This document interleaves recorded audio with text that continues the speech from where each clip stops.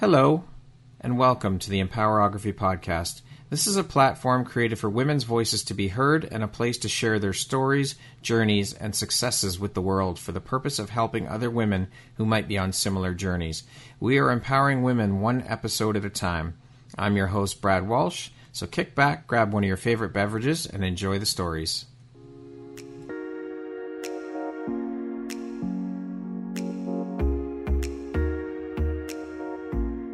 The world needs to hear your message and your story, so don't deny the world of that gift within you that the universe has given you. Someone out there needs to hear your story because it will support them in feeling hope, inspired, and even transformed. Do you want to discover how I help get my clients out of their own way, show up, and confidently share their message? I would love to extend an invitation to you to join me in my free masterclass, Start Your Own Podcast from Idea to Implementation, on Wednesday, April 5th at 1 p.m. Eastern.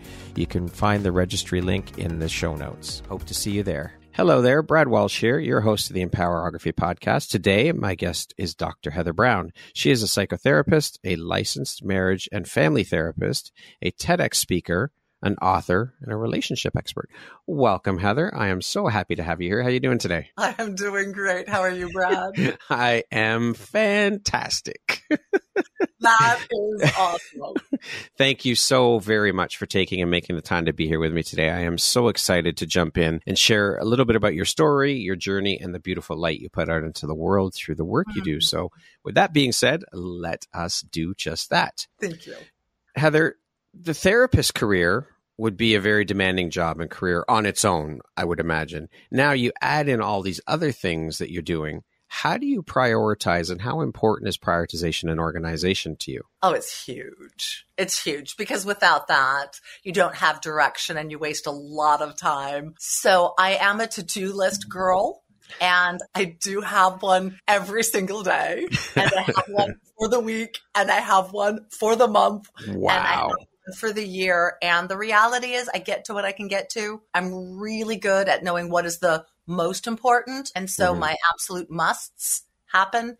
And then there's a whole bunch that kind of gets moved around from day to day to day. So I'm very much on top of it, but I also have to realize there's got to be a whole bunch of wiggle room, especially being a therapist, because I get a lot of calls and texts throughout the day. I might start with 4 sessions and I might end the day with 7. So you've got to be able to say, well, what can move if things need to shift? I was really good at juggling when I was in college. And so I think I have changed that to minutes instead of balls. You actually used to juggle. Yes, I was a clown. I made it into a Barnum and Bailey clown school. Seriously? Yeah, but it was $900 and I was broke. And I'm like, no, let me in. Yeah, I did a one-person show in college. My background is theater, if you can't tell. I did a one-person show called Sniffles. Wow. And it was a one-person show on a clown character I created. And it's dear to my heart. Yeah. That is awesome. I still juggle, but not very well. I was going to say, how are your juggling skills now? Used to impress my children with it. That's for sure. Not so much my late husband, but my kids thought it was amazing. That is amazing. Heather, what motivated and inspired you to get into therapy and pursue a career in this field? And how long have you been a licensed therapist now? 27 years. And the levity of our conversation is going to go boom down really fast. But the reason I'm a psychotherapist is my mom was a paranoid schizophrenic.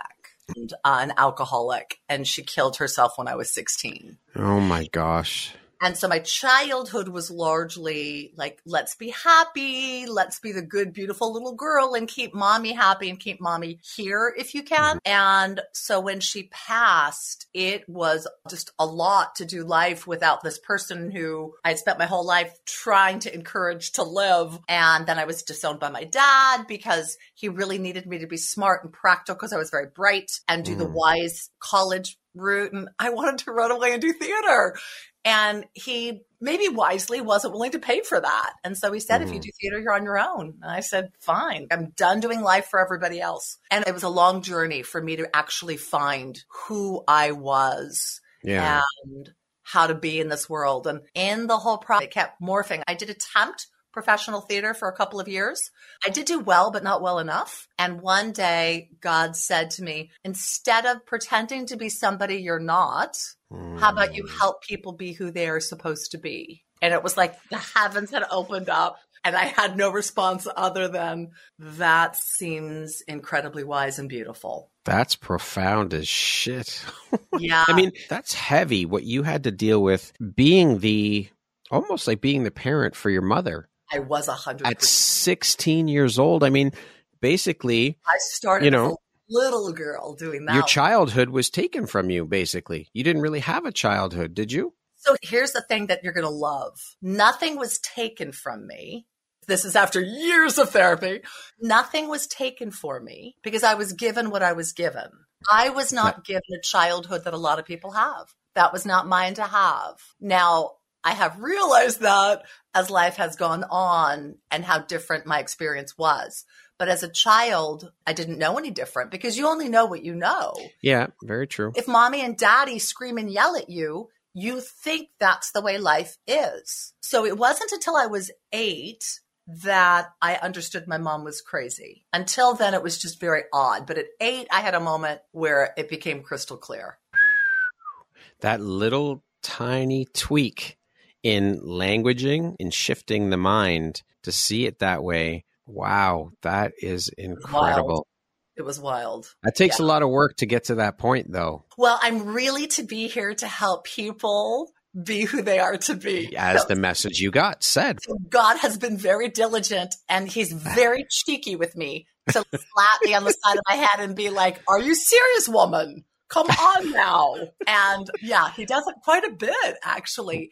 And I love that because he lets me know when I am really not, and it's not even for him, when I'm not allowing myself to experience the power, the love, the beauty in this life that I can now have because I'm aware of it and because I have so many more options now. But self-awareness. People back and say, would you have changed your life? And there's so many days I would never want to live again. But no, because it's brought me to here. Yeah, and exactly. You are who you are because of that, because of all of that. You are the woman you are today. When we get those gentle nudges from the universe, God, whatever you want to call it. And a lot of the time, or a lot of people don't listen when those little nudges come. Then the rocks, then it's okay. You're not listening. Here's the 2x4. Wake up and see and listen to the message that you're getting. Yeah. 100%. And how beautiful that is. When I was in my master's program, one of my professors said something that just touched my heart so deeply because we were all scared that we're not going to be good at what we do. And so he said, guys, you're going to miss stuff. And we all went, no. He goes, oh, you're going to miss stuff all the time. Because if you go down the path of child abuse, you've missed the path of grandma. Yeah. So you can only go down one path at a time. So it's whichever healing journey you're on. He said, and anything that is really important that needs to be expressed will come back. And I went, okay, I will do the best I can with what I pick up and what I feel and what is shared with me. But anything I need to know, like a 2x4, it's going to come back and I'm going to see it the next time. And it's true. It's because the universe, God, wants us to do everything that we can do to have this experience be as blessed as possible.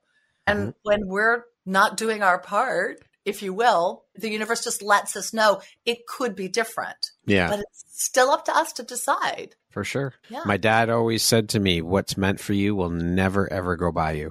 That is a beautiful phrase. It is. And I live by those words. It's true. What's meant for you will never go by you. If it's meant for you, it will happen. If it's not, then, it comes into your life to show you something. And if it's not meant to be, you won't get it back again. Yeah. That's just the way the universe works. Yeah. I love that. Those words always echo in my head. I love it.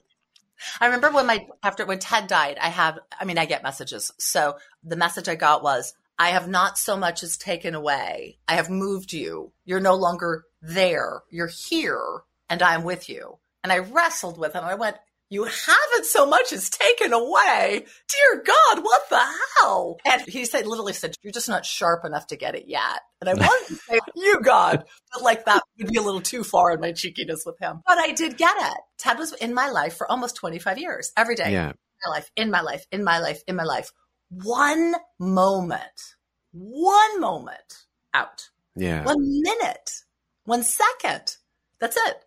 Yeah. And then never put back in again, which has, of course, been hard. But it gave me a new awareness when I got the second part, which took me even longer. I wake up every morning, and because I wake up, I therefore am here. And I get to have at least part of the day, hopefully a whole day, as Heather on this planet. Nothing else is necessarily mine to have. And it's whatever's on my plate. Fortunately, it's been my kids. It's been my practice. Some pets, some cars, some relationships. But if I view it that way, then I can receive whatever it is as a gift or an opportunity. And if something is removed, there is that place. And I use this all the time in my grief work with people. You have gotten all you were to receive, and that stays yours. And you will never lose that. You'll never lose any of the love that you have had. You just don't get more. And that's the part that frees the people, but that's also the part that's so friggin' hard because we want more. Of course, that's not always necessarily going to be the path that we're given. I love that. Thank you very much for sharing that, Heather. You're welcome. When you're doing your therapy work, do you find it hard not to bring your work home with you? And how do you deal with that so that you do your best not to do just that? I mean, I'm sure now, so far into your career where you are now, you've learned, but early on, was that a problem or is it still? It depends upon the health of the clients. And so I'm very careful in screening who I see. Okay. Because I want to make certain that I really feel I'm well equipped, and I want to make certain that I really feel as much as I can that we have a bond. So we're going to walk this together. The place where it becomes incredibly uncomfortable and hard is if you don't have that and someone goes into crisis, but not crisis where they need to be hospitalized. Lots of acting out behavior. And if you have people who are not willing to really navigate with you what it is that is healthier for them. That's when you can get the middle of the night phone calls. And I have had to not take a couple of clients back in my practice of 27 years. There's 4 clients that once we wrapped up, we wrapped up, I have chosen to not take them back, which on my heart, it's sad because I'd like to be able to be there for everyone. However, they were so not respectful of what we laid out. So I would get phone calls at midnight, 1, 2, 3 in the morning on the weekend, on the holidays saying, we need a session now. And it's not 1-800 call Heather therapist. So they'd say, this is the work we need to do. I can't work with you if you only call me in crisis. I can help you from bleeding out, but I'm not helping you get to the core. We've got to get to the core. They didn't want that. They really just wanted someone at the emergency moment. And that's not my type of therapy. So in those situations, it's brutal, but I'm very clear. I'm very direct. And so the people really know what our commitment to each other is. And I work deeply. So yes, I carry my people with me always, but I've also learned to just incorporate that as part of who I am. I'm praying for them throughout the day. I'm thinking about them. It's not like Heather in the office and now Heather is another person, but I've also learned to do this life, holding on to them all throughout the day and have that actually be a gift and a blessing. It takes me to deeper places of tenderness, takes me to deeper places of contemplation. And so I'm grateful for that integration. But I also think that's what makes me very different than most therapists, because like I'll text somebody at 7 a.m. when they're having surgery. I'll call them that night and say, do you want to talk? I know when they have that important interview. So their life is important to me. Yeah. But at the same time, you have to have those boundaries for yourself. I mean, you have to protect your mental health. 100%. Because you're taking on a lot. You're listening to people's issues that they're dealing with, and you have to self-care as well. 100%. I have one client who maybe we do 2 sessions a year. It's always phone. She's high functional. She's complete workaholic. So she'll work like 90 hours a week. And so her message is always the same. How early can we meet? And I always have the same response. What to you means early? And she'll say 5:30 in the morning. And I love this girl. I'm like, hell no. And she's like, well, Heather, you could still be in bed. You could be in your PJs. It'll be on the phone. I'm like, but that means I've gotten up at 4:30. So I'm ready and sharp. Yeah. Which means an hour and a half less sleep which means it will impact all of my clients for the rest of the day. Yep. 6 o'clock, I'll do 6. And she's, I'll do 6. That's all you get. Yeah. And you have to know.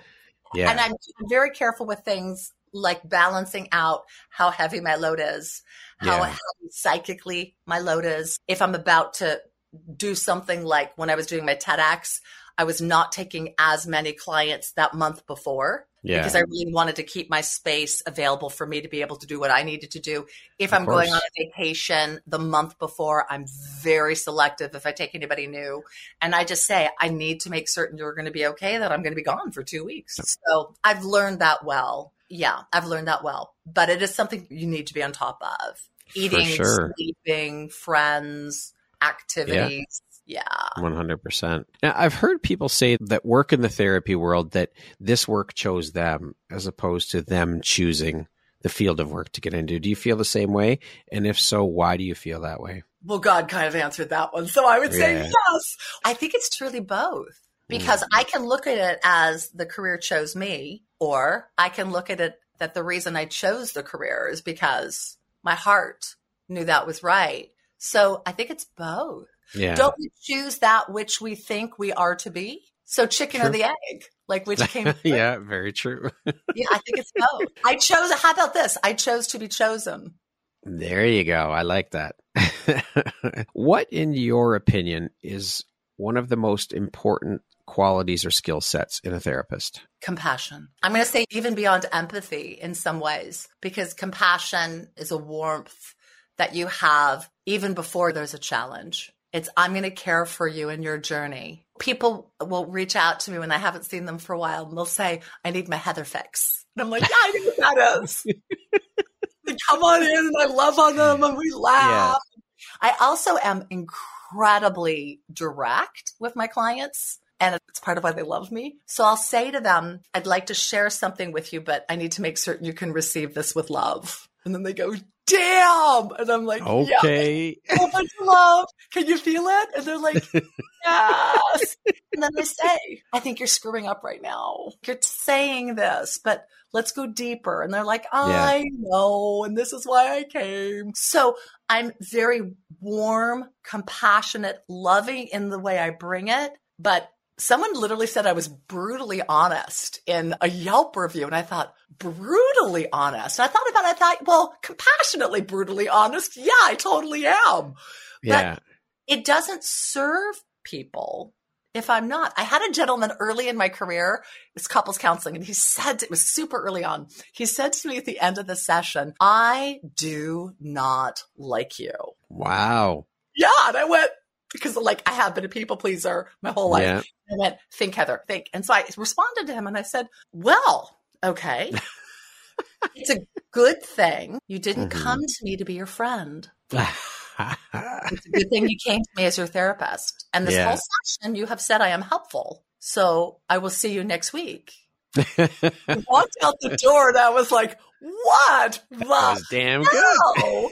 So we worked together very well. And at the end of 4 sessions, he literally said to me, I think I kind of like you. I said, isn't that nice? It's always coming from a place of love, though. Well, but what it did, and as a therapist, it's one of the things I'm so grateful for. It freed me. My clients don't have to like me. No, true. I have to help them. Yeah. I have to help them help themselves. And so that showed me, okay, other people aren't going to like you. Things are going to happen and you're going to have to deal with it. And so it let me be so much more ballsy. Yeah. And really get to the meat of it. And so for that gentleman, though it was a really uncomfortable moment, I will always be grateful to him because I learned so much from him in that moment. Well, you're not there to be their friends. As you said, you're there to be their therapist. That's the way it is. And a lot of therapists try to be friends. So many people come to me and they say, I've been with them for 3 months and I don't think I've gotten anything. And I literally tell people, give me 1 session. 1, not 3, not 4, not 10, 1. You're going to see growth, change, awareness in that first session, or do not come back. And they knew that every session, because every session I do what I think is my role as a therapist, which is to find out what do you need from this session? Where are you wanting to go? And how do I help you go there? So at the end of the session, I say, is there anything else? Is there anything that we have missed or not touched upon? And they say, no, I'm good. Then I say, fantastic. Have a wonderful week and I'll see you next week. But it's that place of what is it that you need? And that's the key, in my opinion, in the helping profession. Always. How can it be of service to you? Well, I think that's the part of the key to life is to be in service and of service to people. That's part of why we're all here on this planet, is to be in and of service. Yeah. That's it. Plain and simple. It's pretty simple when you think about it. It really is. Simple. Like we are love people, love ourselves, love the journey, and help people do the same for them and allow them to do the same for us so that we can receive that. Well, that's the other thing. A lot of us, that's a real tricky place. That is the key right there, is the receiving bit. And I'm going through that journey right now with learning to receive, because I'm a giver. I love to give and to help and to support people. But this is another lesson I learned when I was in Vegas, because this came up multiple times, is that you can't give without learning to receive. It's a cycle. You have to learn how to receive. Otherwise, you're not going to be able to give. You're not going to be able to complete that cycle. You have to learn. And if you don't learn to receive, you don't really understand the beauty in giving. Yes. And in the other person imprinting upon you, which is so important. I have a whole chapter in my book on giving and receiving because it is so important. Now, you're going to love this, Brad, because you now know this. Just wait, because the universe is so glorious this way. It's going to open up doorways within your life that you never knew are possible. When you start to decide, I am going to let myself receive, it just keeps opening and opening. I said to my daughter maybe a year ago, I have realized that I can receive your love more deeply than I have been. And she said, whoa, Mom, what happened for you to realize that? And I said, nothing. I've realized I am now willing, able, and that means I'm going to be able to love you even more deeply. And she said, awesome. Am I going to be able to feel it? I'm like, hell yeah. But as soon as I did that, you feel it open more. There's more. So I tell my kids, think about how much I'm going to love you in 6 months. And they go, I can't wait. Me too. Think how much I'm going to love you in 20 years. So when you open yourself to, that is why I'm here, to learn how to love more and more and receive love more and more. We just start to become this human hug thing.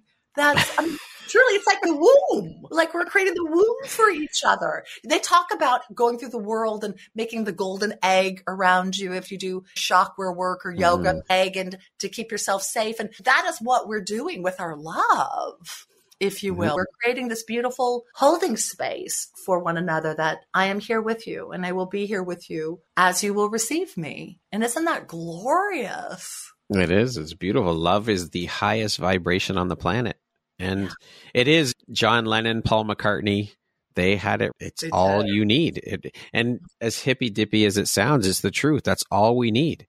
Yeah. In every situation, at every moment, it's what we need. Yeah. When someone's angry, they need more love. When they're sad, they need more love. When they're frustrated, they need more love. It came to me when I was at a market.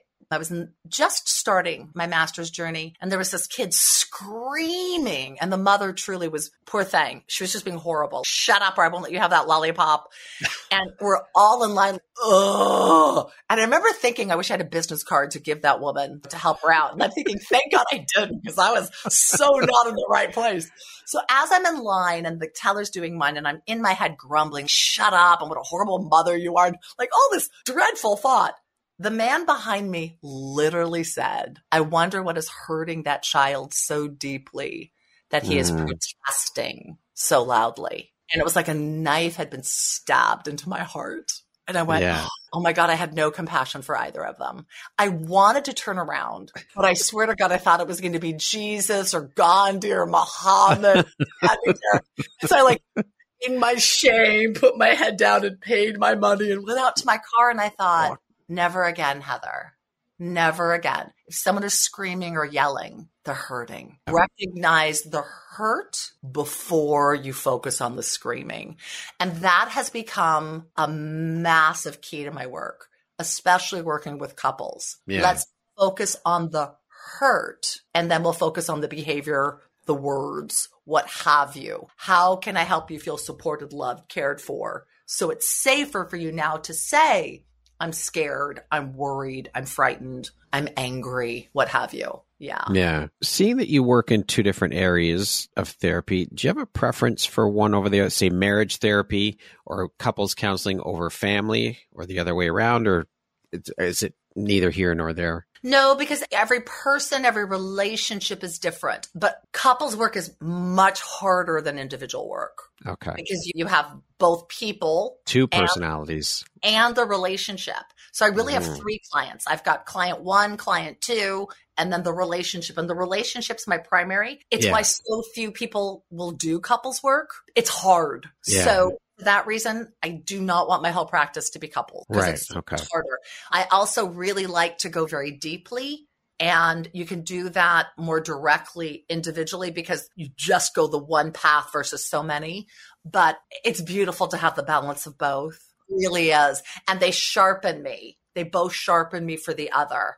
I'm sure. So I love them both. So working as a marriage counselor, couples therapist, what do you see as one of the most common things causing issues for couples or breakdowns in relationships or marriages? So my book called Speaking with the Heart. So we view communication as the words. So if I tell you, then you're going to connect with me and understand me. It does not work. And that's why almost every single couple comes to me and they say they have a problem with communication. And I nod my head and say yes. And I don't immediately say, let's look at it differently. I love on them a little bit, but then we do communication backwards. We do it, in my opinion, wrong. So it's compassion, which then opens up the door for connection. And when you have that, when you have connection with compassion, then you can get to the words much more easily. If we did it that way, I can say anything I need to say with love because you and I are connected. It's why I say, I need you to hear this with love. And if the person says, hell no, I'm not ready, I don't say it. So we rely on the words.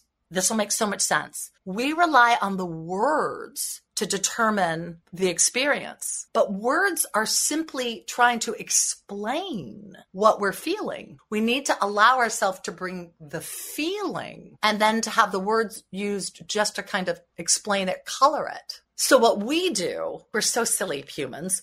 We bring the emotion flooded, massive, and then we this is what I mean. But the person listening's and lost. Yeah. It's so huge. It's so big. And they're angry. This feels suicidal. It doesn't match up. And so you don't understand me. I'm dear God, I don't understand you. What the hell is this? Yeah. Instead of giving ourselves the opportunity to really bring the crystallization of what it is. I'm sad. I'm lonely. Can you hug me?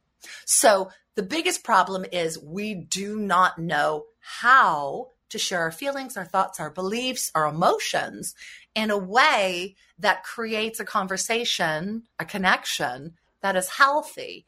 And this is a place where my mom was such a gift to me. She was such a gift to me in so many areas, but I knew we didn't have the same reality. So I don't ever believe anybody else has the same reality. And most people don't think that. They think, well, you think the way I think. You're going to get this. And I never expect that. No, because we're all different. We're all different. We've got different experiences. Yes. If I say to you hot dog, most people will say baseball, barbecues, American dream. I think dad's out of a job again because we ate hot dogs when we were broke. Your experience. So it's really helping people find the way to share their heart and really take responsibility that your feelings are yours. Your thoughts are yours. The other person didn't make you mad. It's not the other person's responsibility. A person can't make you feel something. No. That's you doing that. And that is a prickly place with my people. It is. But I also say you're going to hate it and you're going to love it because it means you get to decide really the outcome of this for you, which is heavenly. You get to control where you go with this, but it also means fairy godmother, Santa, person on the white horse, or the little princess isn't going to do it for you. So you are fully responsible. You have to be your own damn superhero. No one's coming to save you. 100%. Right? It's a huge thing to step into and learn. Nobody can make you feel anything. And we only have control of our reaction to situations. We can't control someone else's reactions. We can't control how someone else behaves. You only have control over your reaction to a situation. That's it. How you choose to react. But when you do that, you free yourself. Because if you say, okay, so I get to have control over what I think, feel, believe, then if I choose to, I walk into this little reality of Heather into any situation and I don't lose myself. If the situation defines me, who the hell knows? I was in New York when I was 18 and I was standing on a street corner. I'm 6 feet tall. And so I'm pretty much always the tallest person. But I was standing on a street corner and I think they were either German or Russian men. These 4 men standing around me and I looked up and I'm like, oh dear God, I'm small. And then they stepped off the street corner and I became the Amazon that I am once again. But my brain went, what was that? And I went, my reality changed my belief of me.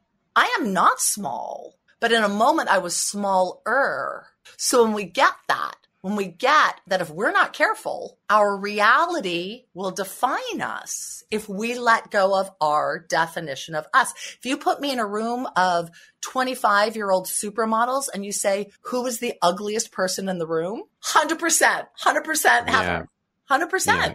But I'm not ugly in my opinion, but I'm not a 25-year-old supermodel. So exactly. It's really important to remember that who you are stays if you allow it to.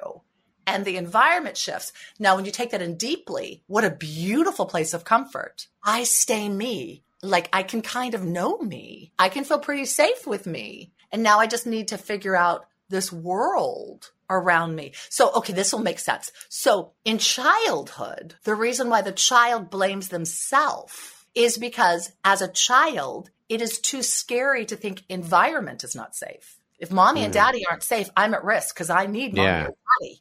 So we internalize we're at fault. We go through our young years with that. And as we come into our adulting and our reparenting and our awakening, we realize, hell no, it wasn't all me. This environment wasn't safe for me. But we have to be at the place that we've got that perspective to look back at that and know something other than what we have had to give us that awareness. And so many of us are so mad, like, why couldn't I have known this in childhood? Well, our parents just weren't healthy enough to give us that. And I mean, they did the very best they could with what they knew. What they had, yeah. Hard. But sitting there thinking about, well, why didn't I do this or why didn't I know this then? It doesn't serve you. Going back and looking, that's not going to serve you. It's only going to drag you backwards. It's only going to keep you stuck in the muck. So work on it now. All of this ties into this, doing the self-work, working on you. You have to love yourself before anything else.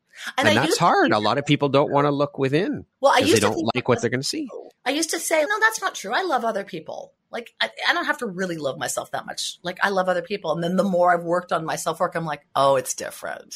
Because when you really love yourself, then there's no reason to not love everybody else. Oh, you screwed up and you talked to me rudely. Yeah, I do that sometimes too. What do you need so you don't have to look at me in such a nasty way? You start to accept other people and their humanness because you have accepted your own. And isn't it funny that we think that that's hard? We say that's hard work. And it is. But what if we were to tell ourselves, I'm on the path to really love me? Then I'm going to want to do it a whole lot more. If I say, oh, it's really hard and dark night of the soul and you have to kill the ego and yikes, you have to relive all your traumas and we're going to visualize them and go through them again and break them apart. It's kind of, oh, wow. Just recently, I thought, look up the word vulnerability. I know what it means. I thought, no, look up the word vulnerability. And when I get a prompt, I follow it. So it basically said, putting yourself in a situation where you know that you're going to be hurt. And I went, what the hell? Who wants to torture themselves like that? Horrible. Yeah. Okay. You wanted me to look this up for a reason. What's the reason? I went, oh, so we say, oh my God, I have to be vulnerable to you. Please don't hurt me. And I thought, why are we doing this? Why do we not say, Brad, I choose to be open to you. Will you choose to be open with me too? And if so, I'm going to let you out all the way in. And if you say, yeah, not really into it, Heather, I'd say, okay, let me know if you change your mind. So it's really willingness, openness, not let me like rip open my heart. Yeah, let me rip you open. Pull out your samurai swords and massacre me. So funny.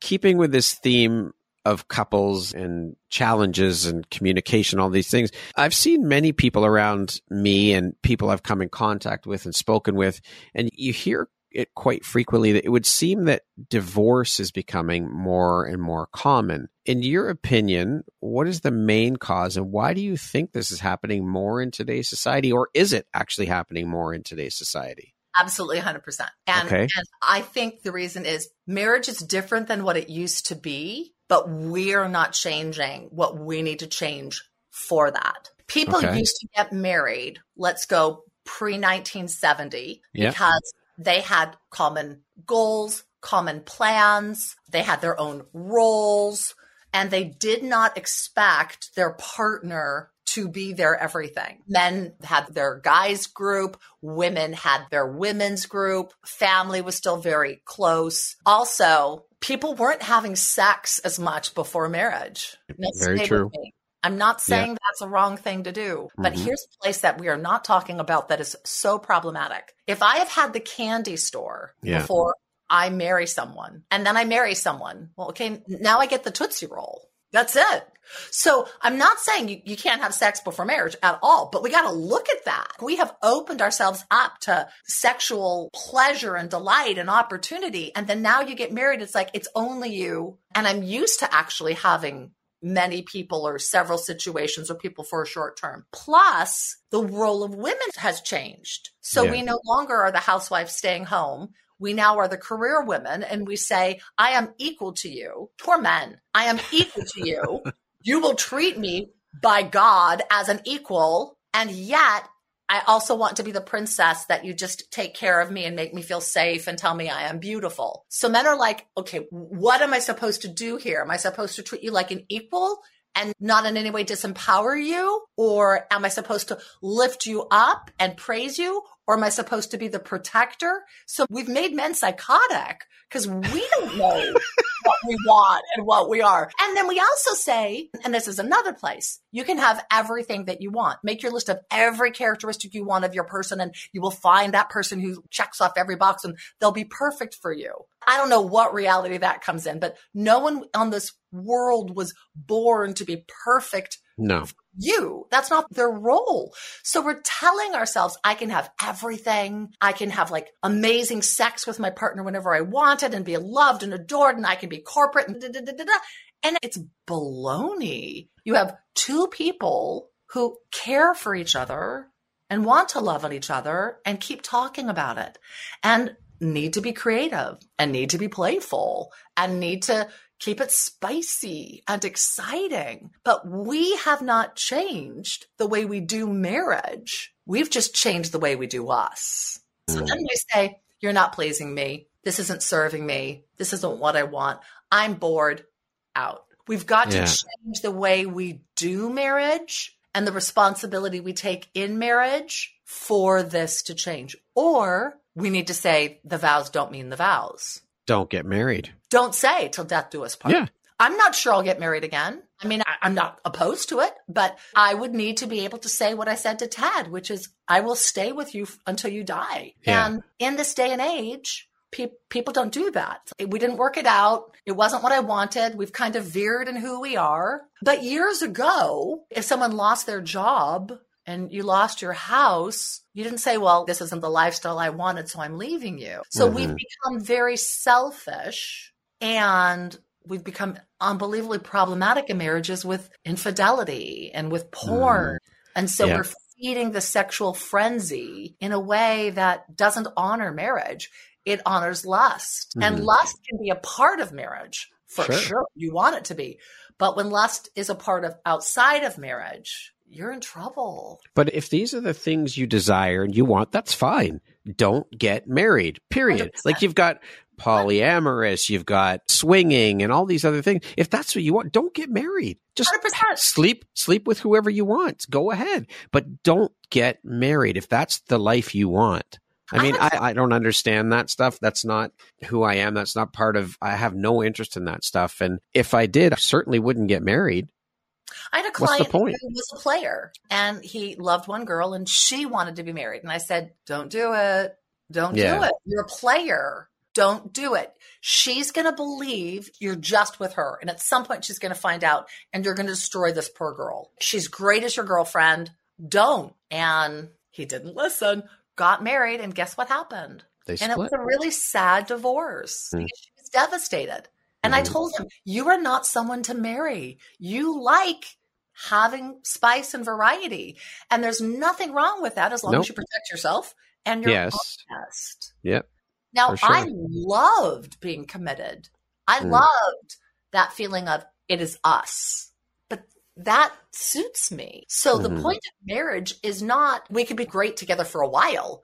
The point of marriage is I am committing to walking my entire life with you. That's a different kind of commitment. And people used to really do that. And we don't anymore. What are your thoughts then if both of the participating parties are in agreement with a polyamorous relationship or swinging, or if both parties consent to it, is it okay? Well, that's up to them to decide. Yeah. It's not to decide for anybody else. When I have had couples who have chosen that or exploring that, I said, you got to keep the communication really open. Yeah. Because it is hard for jealousy to not creep in. It's hard for insecurity to not creep in. I had a really interesting couple. The woman had horrific health issues, endometriosis and all sorts of things. They had not found a way for sex to not be excruciating painful. Yeah. And they would do like everything else, but that was not something she could do. And she really wanted her husband to have that. Yeah. And so she said to him, don't tell me who, and I don't ever want you to see them more than once.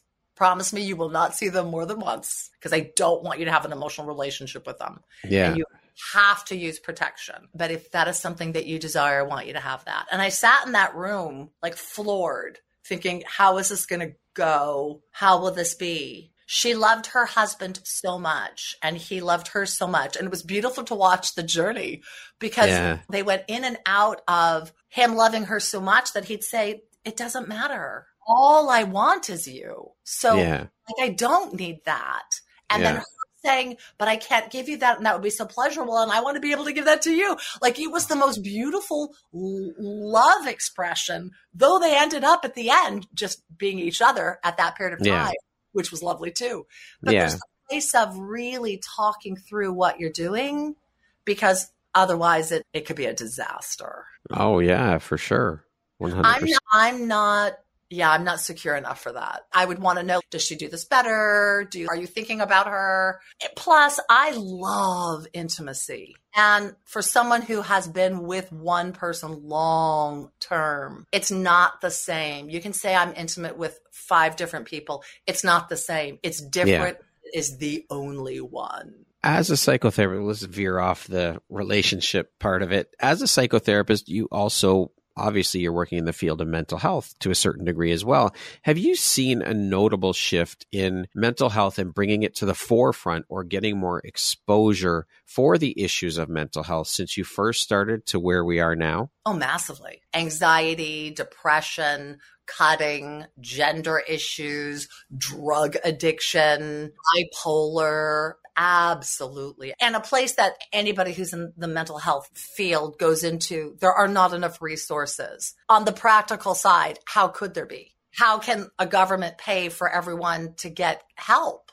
Yeah. Someone's got to have a whole bunch of money and be offering it. And COVID created a massive problem in anxiety in social interaction, drug, alcoholism, things went through the roof. One hand, I think we're getting more educated. We're becoming more aware. And in some ways, we're taking so much better care of ourselves. And then on the other hand, I think we're getting more and more messed up all the time. So I think we're this weird concoction of both of those. Yeah. Because the more you know of these other things, the more we become aware of, oh my gosh, there's just so many layers to being human. And there's so many challenges in the world. I think there's still a huge stigma, though, around it. And mental health awareness is nowhere where it should be, nowhere near where it should be. It doesn't get talked about enough. And in my opinion, it's still swept under the rug. I think back to when my parents were growing up, that wasn't something you talked about. Families didn't talk about that. And it was just like, oh, no, we can't. We've got to keep up appearances. You can't talk about that. We can't let people know that. Do you agree that it's gotten better? Yes. In terms of that. And why do you think that is? Why do you think there's been that shift, in your opinion? Well, it's social media. There's just more, internet. You can find out more. You can Google. You can find out. Social platforms, it's a mixed bag because it depends upon how you receive it. But TikTok, it's all over the place. Suicide, cutting, depression, drug addiction, prostitution, children, sex trafficking. It's all over. So there's a lot of opportunity to understand and learn, but then there's also the opportunity of, well, what is being shared? So when my mom, she was failing a lot, but when she was in a really difficult place, I feigned physical injury to go to the doctor, and I'd make up something, lied to my mom, and I would try to hand him a note that said, my mom is ill, can you help her? And she would always snatch the note because there were no resources. Yeah. And no one talked about insanity. No. And I didn't know where to go. And so she was locked up, but there wasn't therapy and groups, and there's meetups, there's online chat groups. There's so much more support for everything. There's so much. We have the best opportunity to help people that we ever have had simply because we can reach so many more people. But then there's also the place of, well, how do you fund that? And how do you source that? And how do you monitor it? Yeah. It's dangerous. So in your opinion, then, how do we start making bigger strides with this and bring more awareness to the problem? Well, I think it's what you did in Las Vegas. I think it's what so many of us do.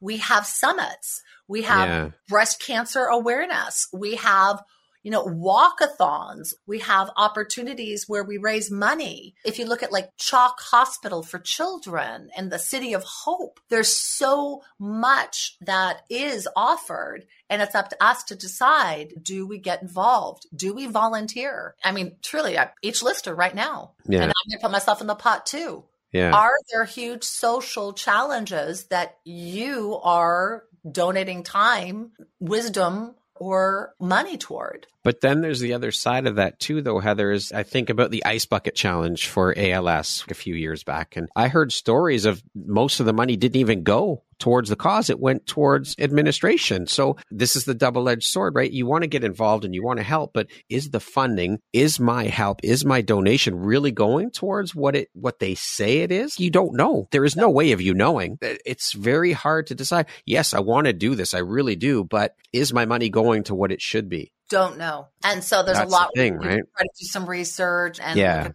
their funding, look at their financials, but maybe you don't give money. Maybe you give time. Time. Yeah. Time in lieu of money, I think, is probably the better bet.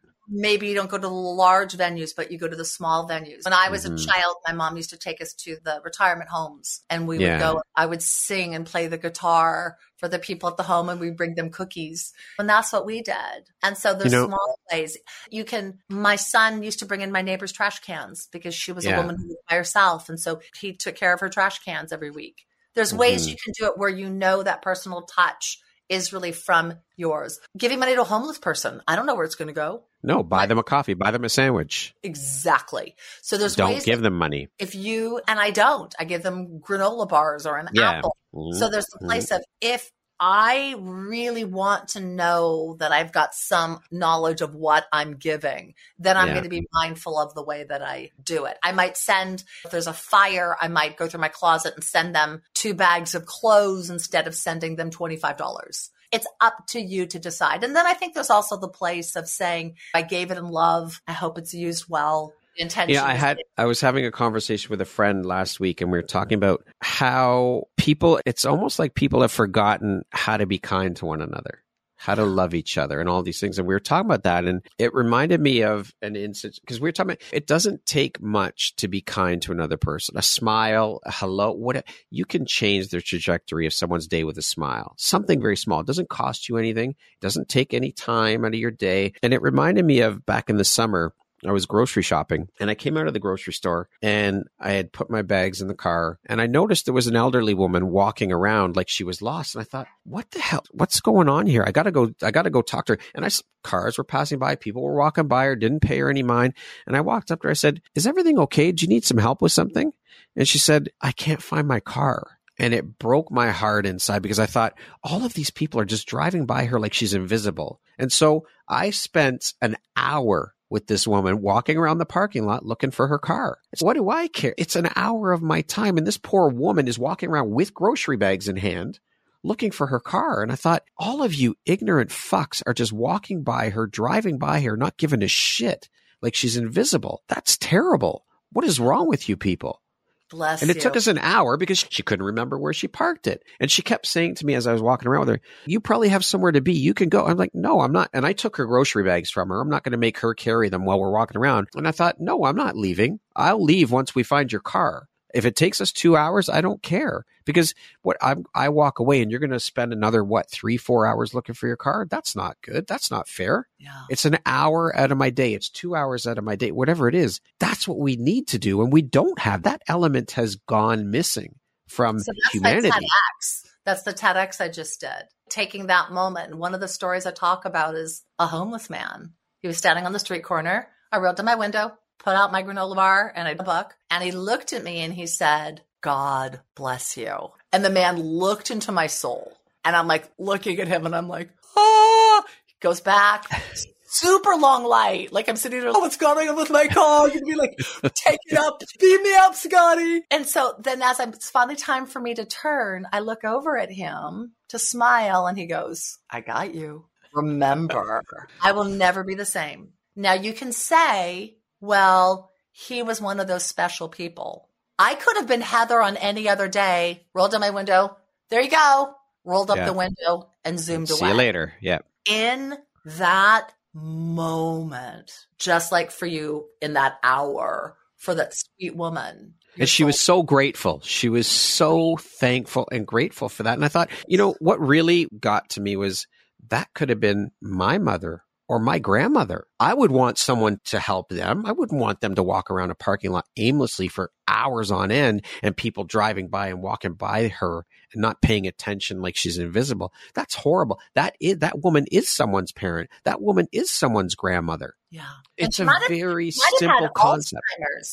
I have contact with people who have Alzheimer's, and they're never going to find their car because they don't even have a car. You don't know somebody else's situation. And there is the place of, but for the grace of God go I. Like, do I want to help others, or am I just a little too busy in this world? And if you think back on those moments where you've done something beautiful like that, you don't ever wish you hadn't. I found a wallet in the street maybe a year ago, and I'm like, I think that's a wallet.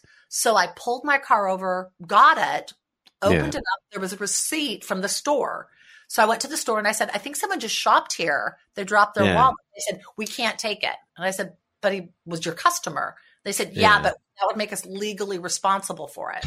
Go take it to the police station. I'm thinking, can't we just track this poor guy down? So I literally found him on Facebook and messaged him and said, I think I found your wallet. Contact me. It took an hour, but he showed up at the mall and he kept saying, thinking like, hey, if I lost my wallet, it's a hassle. To get all your ID. Who gives a shit about the money? When you really think about it, it's about getting the credit cards, the license, all of that stuff. That is such a pain in the ass. Such a pain in the ass. Yeah. And it doesn't cost you anything to be kind. It doesn't cost you a cent. I saved that man so much time. You were with a woman who was overwhelmed, confused, frustrated, maybe hurting, carrying marketing bags for a long time. Yeah. I mean, how beautiful that you loved her like that. What a beautiful man you are. Well, thank you. I mean, maybe it's a little bit selfish because it made me feel incredible. I felt really good to be able to do that for someone. But how is that selfish? If I love on you and I feel good loving on you, how is that selfish? Here we go. That's the receiving aspect you talked about before. Yeah. That's the gift. Thank you. I received that. I received what you just shared. And that's why we do it. Oh, we do it to feel good for them and for us. But that's the beauty of love. It multiplies. If I love on you, oh my God, I'm feeling it. Yeah, for sure. So you mentioned your TEDx talk. That whole experience for you, getting a TEDx talk is a huge deal for a lot of people. It's a dream for a lot of people. It's a bucket list item. Was that what it was for you as well? Was that something that you really strived for and wanted to? Yeah. Okay. So, because I do this a lot, and this is my practice is like this too. But when I wanted to learn to do an online program, they said, go on podcasts. So I thought, okay. So the first podcast I went on, fell in love with the woman. We've become dear friends. I will meet her in life sometime. And she said to me, you're a natural storyteller. I do it all the time. She goes, have you ever wanted to be a speaker? I'm like, well, I've been a speaker. She goes, what about a TEDx? And I said, that'd be cool. And she said, what if I connected you with someone? I'm like, okay. So she connected me with a TEDx coach. I shared with him my story. It's a beautiful story. It's about my mom and me realizing how to love her through our different realities. And he said, oh, dear God, Heather, this needs to be heard. I'm like, okay. Sure. So all right. And then I applied, and it was my 23rd application that got, I mean, sometimes it takes you a while. He said, figure 50 to 100. I'm like, okay. And then it was a 5-month process once I was chosen of rehearsals and practice and all of that. So very well may do another one. I have the titles in my head. I know what they would be if I do, but I would need to be able to commit once again to another 4 or 5 months. And so right now it's not on the top of my list, but just to say I did it. Well, to have that little thing in your email signature, that feather in your cap on the resume, whatever it is, it's credibility. Well, and I'm just proud of myself. Yeah. Heather. So I said to myself last year, you're going to land a TEDx and you're going to get your book published. And both of them have happened. I'm like, super proud of you, woman. And we'll see what's next. I have another book I've co-authored with someone, which will probably come out at the end of this year. And I'd love a lot more speaking engagements. And I really want to do some retreats where I come in and help on the communication side and loving on people's sides. So I keep throwing that out there to places. So speaking, writing, beautiful. Retreats. But it was an amazing. Anyone who wants to do it, I highly urge you to. It's a great opportunity to meet beautiful people. I'm in the process of filling out an application right now for one. So there we go. Oh, when you need to have test guinea pigs to do it, contact me because you're going to have to do it 100 times to feel really comfortable. I will take you up on that offer, Heather. Be careful with what you put out there. I will offer it. I think I reached out to every single person I knew because you get it down, you feel good, and then it's robotic and awful. And then you keep doing it till you fall in love with it again. And then it's blessed. But it's a lot. I practiced it every single day for 2 months in front of someone live or online. Every single day for 2 months. So as mentioned, you wrote your book. Yes. I would love for you to speak a little bit about the story, your book, what the title is, the subject matter, and what that experience was like putting that down into paper and sharing it with the world. It's called Speaking with the Heart, Transforming Communication and Relationship with Compassion and Connection. And it is 27 years of being a therapist. And it's realizing that we don't know how to do communication effectively. So showing people how to do it really differently, the questions to ask before you step into an important conversation. What is the outcome you want to have? How do you create a safe container? And I cover attachment styles and love languages and giving and receiving and fear and triggers and anger and fighting and how to not fight and sex and money and family and intimacy and sex and play and budget and holidays and all of it. Yeah, I cover almost all. I don't cover drug addiction. I don't cover domestic violence because I just don't think I can do that wisely in a book. Like you need someone in there with you. But so fun. And that came out of the TEDx. Okay. So Lisa, my podcast friend, started the podcast to the meet Caesar for the TEDx, did Caesar for the TEDx. Then he said, well, this is a book. I'm like, I know. And I said, but I don't have time to do it because I'm doing the TEDx. So he connected me with Ashley, who's a book coach. And she said, but you're already doing the TEDx. Like, this is part of your book. I'm like, I know, but I just got to focus on the TEDx. And she's, no, I think you need to do them together. You've been working on the book off and on for 6 years. When are you get it done? Now. So then I jumped into that process because I didn't know how to write a book. And so I took her coaching program, Ashley Mansour, amazing. And she helped you see what kind of writer you are, how to be skill and also strategic and creative. She was amazing. She showed you how to map your whole book out. So there's a lot in writing a book, which is the pre. It's like communication.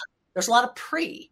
And so you mapped out what the chapters were, what you were going to cite, your important points you wanted to reach. So I send it into her and I say, I think it's pretty good. And the response I get back is, then you could do better.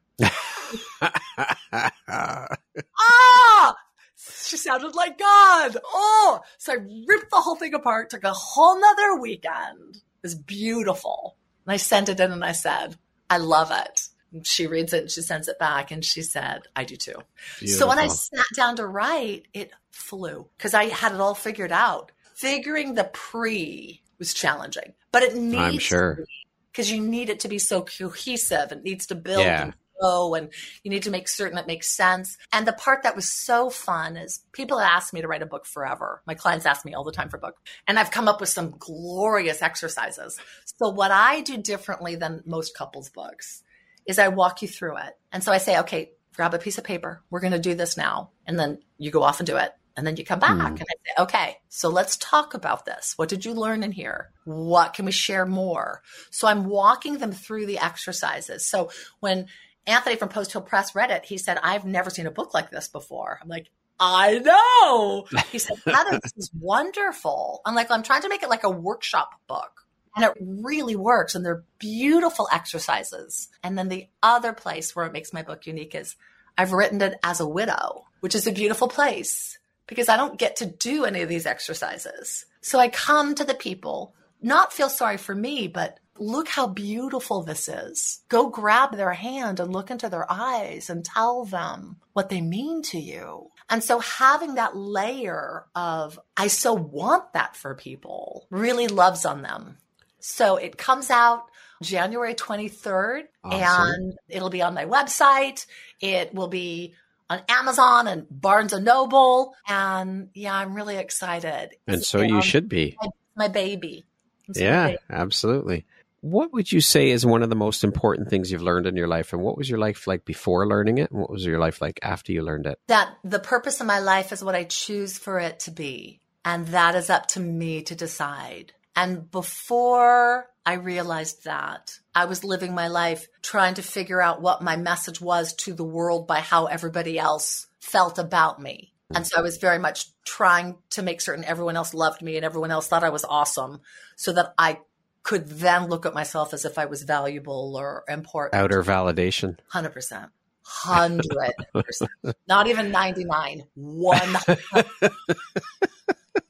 It changed. Yeah. Everything. What do you think your unique skill set or superpower is that's helped you become successful? I am part fairy. And when you say that, some people think I'm a nut, which I am. So I'm okay with that. But I exude joy, and the world is so hungry for it. And we are so hungry for it. And I have been able to tap into that frequency within myself. And I am so grateful for it every single day. And I do a lot, like speaking with you, which helps rev it up because I know I'm here to love on people, and I know I'm here to help people love on themselves. And just to so you're going to laugh. So I kind of went into a wobble last week thinking, oh my gosh, the book is about to come out. And what if nobody really likes it? And what if people don't really buy it? And I've spent all these years, and I spent all this month, and I spent all this money, and what is it going to mean? And was there any point? And God literally said to me, Heather, it's just a book. I'm like, God? He goes, it's just a book. Nobody cares that you spent 1.5 years and a ton of money. You did all these courses and it took you forever. Nobody cares. You wrote the book for it to be a gift. You wrote the book to love the world. How about your focus on your book is to love the world. And I'm like, there you go. Yes. So I received that. Deeply into this reservoir that was so empty and bereft of anything. So that, to me, that's the place, like really letting yourself recognize the joy and the love and the fact that we do have all the answers as long as we listen. Yes, that's the key, is listening. Yeah. We have 2 ears and 1 mouth for a reason. Exactly. Speaking of success, how do you define that word? What does the word success mean to you? Appreciating and being grateful for where you are in this very moment as you are in time.